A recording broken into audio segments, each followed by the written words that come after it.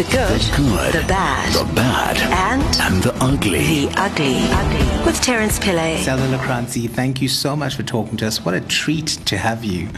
Tell me about this new series of documentaries that is being launched. Thanks for taking the opportunity to speak to me, Terence. The honor is all mine.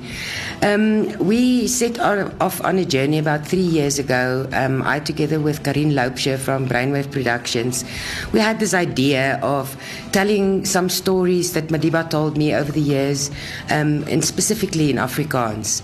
Can you believe it that 30 years after his release, there's nothing that's been done exclusively in Afrikaans about Madiba's history?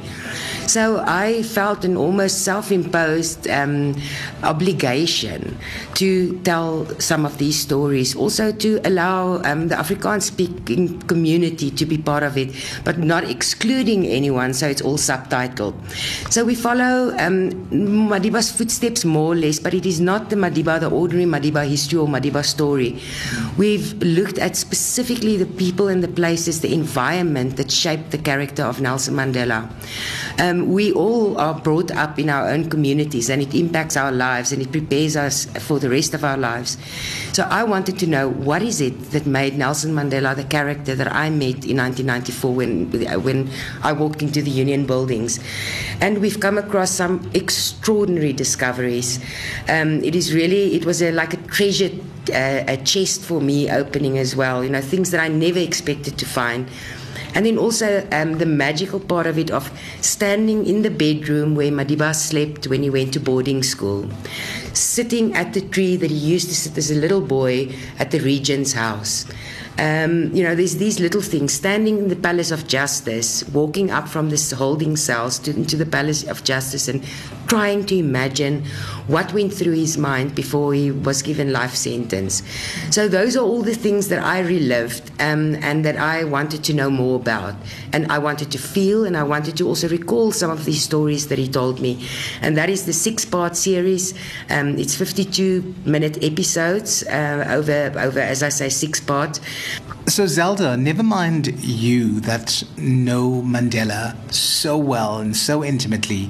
Anyone who's ever known or met the man knows that there's just so much about him out there. How did you go about the task of choosing what makes it into the series?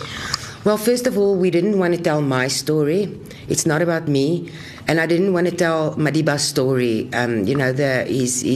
all his life events. I wanted specifically to look at the places and the people, and the role of his tradition, for instance, in his life. So at first, when Karin and I set off on this journey, it was murky. We didn't really know where this was going. And then we did an interview with the now deceased Eddie Daniels in Cape Town. And he recollected some memories of Madiba, and I was very anxious because he was diagnosed with 2 types of cancer. And the interview with Eddie that day pretty much set the tone for the rest of the series. It is really about how people also perceived him, what he meant to them, what he meant to the world, but then how they also influenced him and what they think, the people who knew him, what they think shaped his character, what events in his life, shaped his character or the person. So it was a difficult and daunting task, and this is definitely not the alpha and the omega on Nelson Mandela's history. This is just a single part of hopefully colouring in this broader picture of Nelson Mandela's very complicated life and life path, as I would say. So it is not perfect. It won't. I don't think anything that's ever done or that's been done about Madiba can ever be perfect and satisfy everyone. But for us, it is the story we wanted to tell. To look around the events of his mother's death, what role she played in his life, what type of person was Nosekeni Mandela really. So those are the things that really interested me personally, and I think that set the tone. So, you are telling these stories along the way. Do you bring any of your kind of personal interaction and information that you might have had with Madiba over the years. Does that make it into the series? Yes, some of it. Of course, there's a lot of stories that he told me, and I don't want to in any way retell those stories, but I take snippets from those stories that he told me, and I take them into the documentary and explore parts of those stories. Specifically about his mother. I mean, he spoke a lot about his mother, but I never really knew, who her friends were, how she lived, what kind of character was she, what kind of relationships did they have. Although he told me about his mother and how much he loved her and so on. So that's just to give you an idea that, there's certain things that we really focused on that's of personal interest to me. And those things stem from the stories he really told me. So let me take you back almost 20 years. Tell me about that initial meeting with the man himself. Okay, yes, a life-changing moment, of course, as for many other people as well, when they met Nelson Mandela for the first time. It was 1994 when I started working in his office. I was, of course, employed by his private secretary, Mary Mkladana.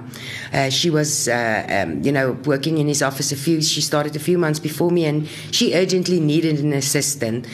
I happened to be at the Union Buildings at the right time, at the right place on a particular day when Mary burst into this office and announced that she needed an assistant.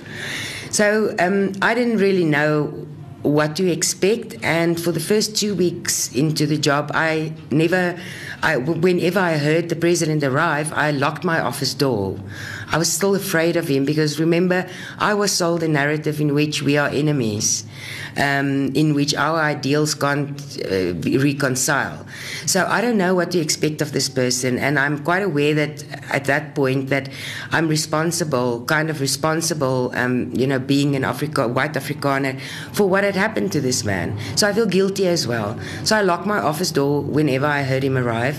And about 2 weeks into the job, I walked into Mary's office to deliver a document and nearly bumped into him.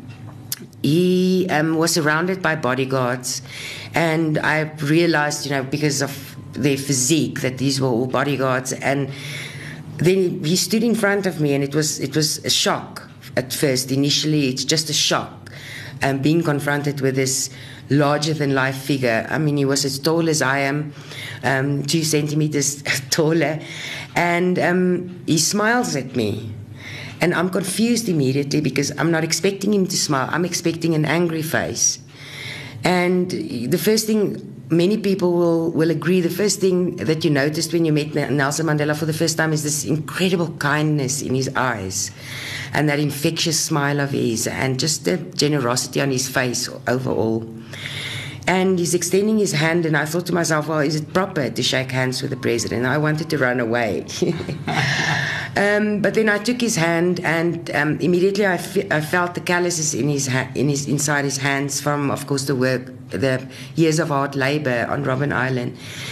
And there was suddenly a pause, and I realized, wait, the president asked me something, and I was so confused, and I clearly realized I didn't hear what he was asking. So I said, not even pardon me, I said, excuse me, Mr. President. I was just so shocked. And when he repeated himself, I realized he was speaking to me in Afrikaans. Now, it's not that his Afrikaans wasn't good, but my brain wasn't wired to expect that he would speak to me in this much hated, so-called hated language of the oppressor. And I was so shocked because he really showed an interest in me. And in that moment, I think I was present in my life for the first time, where I was absent from history and absent from my own life for much before that. In that moment, Madiba grasped it by showing me the person that I never expected him to be and showing me the opposite of what I was brought to believe about him. And it was quite a shock to my system. And he asked about my family and about my upbringing, and we stood there, and I was completely overcome with emotion, and I just started crying, as many people did whenever they met him, as I saw them when they met him over the years. And he was still holding onto my hand, and he saw that I was crying, tears just rolling down my face, and he put his hand on my shoulder and he said, "No, relax. you are overreacting now. And I mean, when a president tells you you are overreacting, you compose yourself. Well, never mind a president. This is Nelson Mandela. Exactly. But I subsequently saw that people are so overtaken by this moment when they meet Madiba for the first time. Him almost exposing himself to every person that he met. It was the raw emotion, that raw authenticity almost in him that baffled people, that people generally broke out and sobbed and cried and couldn't speak, and they all kinds of emotions. But it was a very common response from people. And over the years, of course, I then realized what people are doing, and I used to say to them, don't cry, because can I tell you something? Now, you have one moment to meet Madiba, and for the rest of your life, you're only going to remember that you cried. So take it from me, this is the best advice I can give you. Sour the moment and just be happy and converse with him. It didn't always help, of course, and people didn't take advice freely sometimes. So, it was quite interesting to watch. But he personified I think the best version of a human being that we all so desperately want to be, and that's what intrigued people all over the world. And that was the start of this long and really beautiful relationship. But you didn't just work for him, you had eventually become his friend. And what was that journey like over nearly 2 decades with the man that everyone revered? Look, at first it was a very formal kind of relationship, because I was also brought up in a house where there's a great deal of respect for seniority, and even though politically Madiba and I at that stage, I didn't buy into his ideology immediately, because I didn't know better. I didn't know what he was about, his ideals and so on. But I had this inherent respect for the person because he was a president. That's how we were brought up. So it was a formal kind of relationship for the first few years, and when he, of course, noticed my complete dedication to this job, it consumed my life. I was in it 200%. I was always first to arrive at the office. I was always first to react when he needed something from someone, one of the assistants to help. And of course, then our relationship really changed in 1999 when he retired, and he could choose one person to work into retirement with him. And then, of course, he chose me, which I still consider the biggest honor of my life. Then the relationship transformed to another level. Then it became like a grandfather, granddaughter. Because now there's no infrastructure, there's no other stuff, it's just us. And we travel together and we work together, and we are almost codependent, because I'm depending on him not to fire me because I don't have another job, and I really want us to work, and I really want to be successful in supporting him. And he gets very used to the fact that I answer the phone at 2:00 in the morning, or I'm always there and always on time, and I'm so over-dedicating myself, so overextending myself rather. So it was at the end it was a grandfather-granddaughter relationship, and I loved him dearly. It was really like my dearest grandfather as well. And everyone wanted to meet the man. So how did he react to that? Or were you the buffer between those hundreds, thousands of people and him? Yes, it was daunting. I mean, the pressure was relentless. Over the years, I realized that, if Madiba could just sit in a chair all day and open his doors and everyone just stream in as in they wish, they would probably have killed him. He wouldn't have had energy to do anything else. And it would really be exhausting. He would be happy to do that. The problem is that many people didn't really come for just a meeting or just a photo. You had to make sure that there was no hidden agendas. That the relationship is a clean, reputable one, you know, all those little things that we now know of. The checks and balances had to be done before he meets anyone. So it was a difficult process, and he didn't always, well, in the beginning, it was difficult to persuade him that it's to his own benefit, that we have a structure in place where a few people actually take decisions about who he sees, when he sees them, what he does, what he associates with, because no one ever wanted to be, you know, the person that makes a knee-jerk kind of decisions and then it turns out to be disastrous. I don't know if you've ever been asked this before, but what was he like behind closed doors when all the adulation and all the fanfare around him had ended? It was just you and him in his office behind closed doors. This incredible sense of humor. He would sit sometimes and read a newspaper and put down the newspaper and then think of something funny to say, or think of, you know, how to spin something in a funny way. He was completely comfortable with who he was, both in public and in private, but it wasn't a different person. Or it wasn't two different people. It was very similar kind of characters. He didn't have a personality change as people expect him or expect it would be for a great statesman like that. He was very much the person that everyone saw. He was kind and generous, and with his time and his love, he was authentic. He was non-judgmental. But Madiba had his frailties, you know. He always encouraged people. He said, "Remember, I have vices and virtues like everyone." So he could be stubborn sometimes, and if there was any kind of wastage around him, that would irritate him. If there was people that was disrespectful, it would irritate him.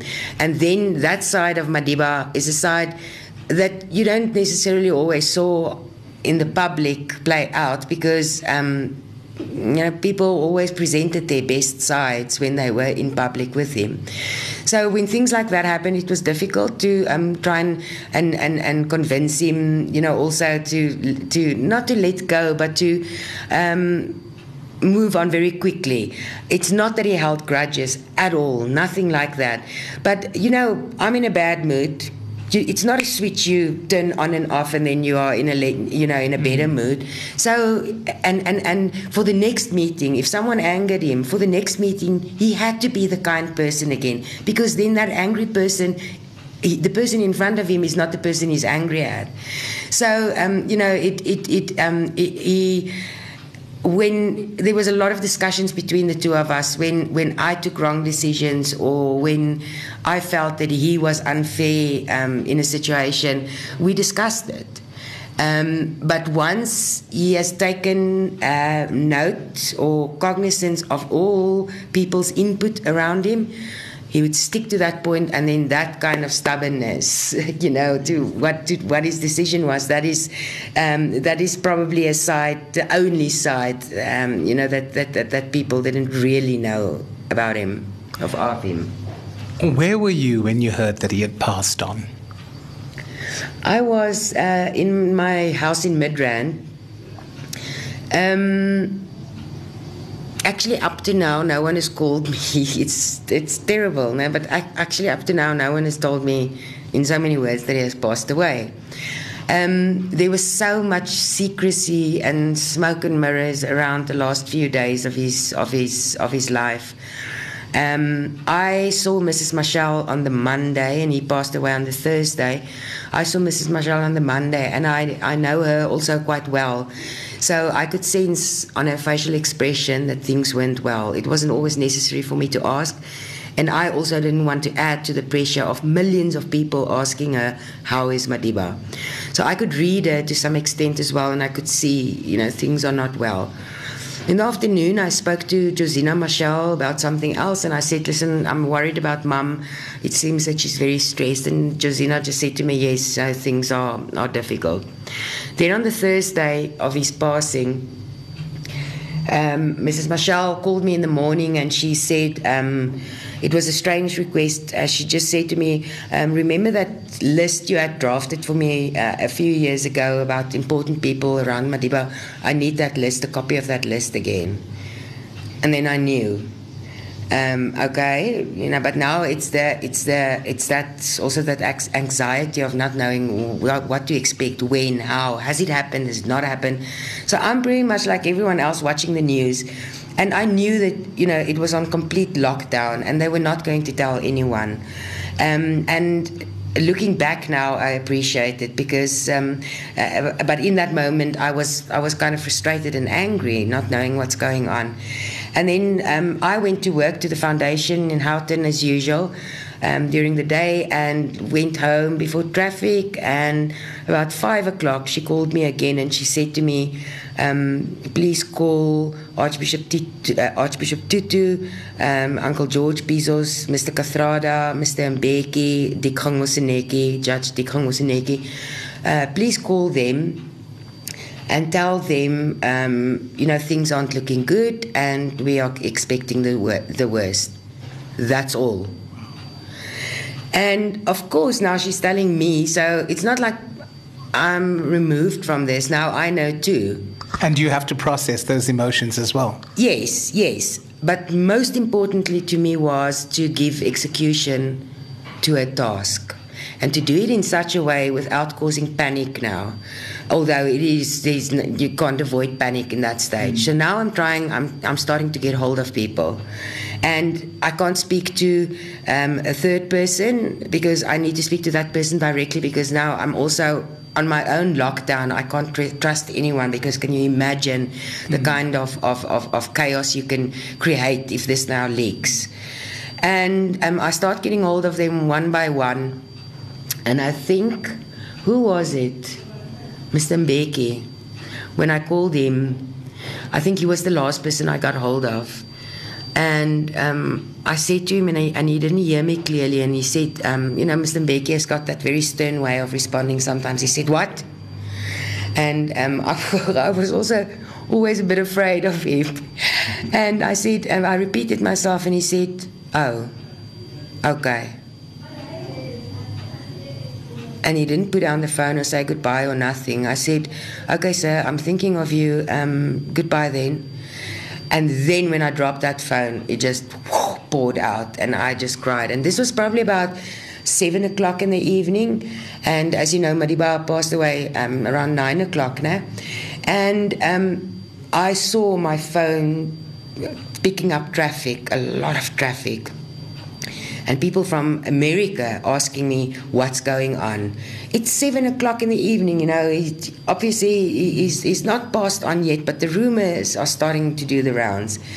And I then realized that I can't withstand this pressure. I can't deal with it because I don't know how to, and also I don't want to lie to people. I don't want to be put in a position to say I don't know, because I do know. So I switched off my phone, and I drank a sleeping tablet, and I went to bed. And I thought to myself, this is it. There is absolutely nothing I can do. And I really switched off my phone, and the next morning I woke up at about 4 o'clock, and I switched it on, and there was literally trillions of messages. I couldn't even go through all of them. I just realized I had to get ready and get to the foundation. And from there, I had very little time then for my own emotions. I just realized, okay, it happened. But up to today, I still also hadn't seen Mr. Mbeki announcing his Mr. Zuma announcing his passing. So it was just, I was almost swept away in that moment. If there is one thing about Madiba that you would take away after all these years of being his personal assistant and being his friend as well, what do you think that would be? Terence, it is that absolute pure respect for another human life. The fact that he didn't allow a person's achievements or misconduct or mistakes to influence the person that he saw in front of him. He didn't judge a person by the color of his skin, his dress code, his wealth. his religion, or his appearance, nothing. Madiba connected to the human being that he found in front of him, and it was a conscious decision to choose another person's humanity and to focus on that, irrespective of ideology and so on. So it is really, that for me is the biggest asset of his legacy. For many people still to explore is, how is it possible to respect a human being to such an extent? I've tried to kind of practice it in my way, to just, when I meet a person, when I come across a person, to treat that person just with the utmost respect and to expect the best of that person. Of course you are disappointed, but Madiba also never allowed his disappointments to influence his future interactions with people. So it is the greatest gift he's leaving to us, to show us how to truly be just an empathetic human being to another. So for me, that is the treasure of his legacy. And so what is life like after Nelson Mandela? I know that you've poured your heart into the series of documentaries now, but other than that, what is your life like these days? He's Madiba. I'm very fortunate that he's still very much part of my life. He's with me every day in different ways. I still think of him every single day, and it's strange that the further I move away, the clearer things are becoming for me. It's only now that I truly realize or accept this incredible privilege I've had of working with him. I promise you, after watching the second or the third episode of this documentary series, I wept. That ugly one where you don't want people to see, that ugly cry. And I thought to myself, for the first time, do you realize what happened to you? Do you realize who you worked for? Do you realize how blessed you are to have known this person? And, so he's very much still part of my life. I do motivational speaking. I share the lessons and my own change with people as well. The documentary, I work with some of his grandchildren from time to time on projects. So it is different because, you obviously miss the person, you would miss a parent or a grandparent or a sibling or whatever. You do miss that person's physical presence, but he's so present still in my memory and in my everyday life that it is true what a friend of mine said, that your relationship with a person doesn't end the day they pass on. That relationship continues, just in a different way, and I truly believe that. Finally, Zelda, what do you hope that this documentary series does? Well, there's a few things, actually. I hope, first of all, that the target audience of course, the first target audience is Afrikaans-speaking people, that they will see another side of Nelson Mandela that they may not have been exposed to previously. Remember, as I said earlier, we were sold a narrative in which Nelson Mandela was packaged to us in a particular way. I want to show people, Afrikaans-speaking people specifically, that he's not only the president that wore a rugby jersey and a rugby cap. There's much, much more to him, and I want to show them what that was all about. Secondly, I also hope to draw attention to the importance of us preserving our modern history. Madiba's the recent history. Madiba's history is all we have, really. And I think all history that all South Africans, can share. So I hope to draw attention to some of these places of importance in his life. His schools, the community where he was brought up in Kekesweni in the Eastern Cape, where Dorcas House is in Johannesburg, those areas, the prisons and so on. I hope to draw attention, and hopefully people will see that there's a lot of refurbishment or upgrade or maintenance to be done at these places. And unless we preserve it, in 50 years from now, there's going to be nothing left for people to try and interpret this wonderful history we have of Nelson Mandela. So I think those are the main issues that I wish the documentary focuses on and makes people think in a different way. And also it's just pure enjoyment. It is, Karine Loubser is an excellent director. She just has the ability to see things like no one else. And the footage you will see of South Africa, I mean, of every part in rural South Africa that played a role in Madiba's life, the footage will be the greatest part of entertainment for people, for South Africans, and even people abroad that watch it. It is really the most beautiful I've seen of my own country. Well, we're looking forward to this. I wish you well with the documentary and with whatever else you're doing. You're very generous, Terence. Thank you for all your time, and thank you for allowing me this opportunity. Always. Thanks.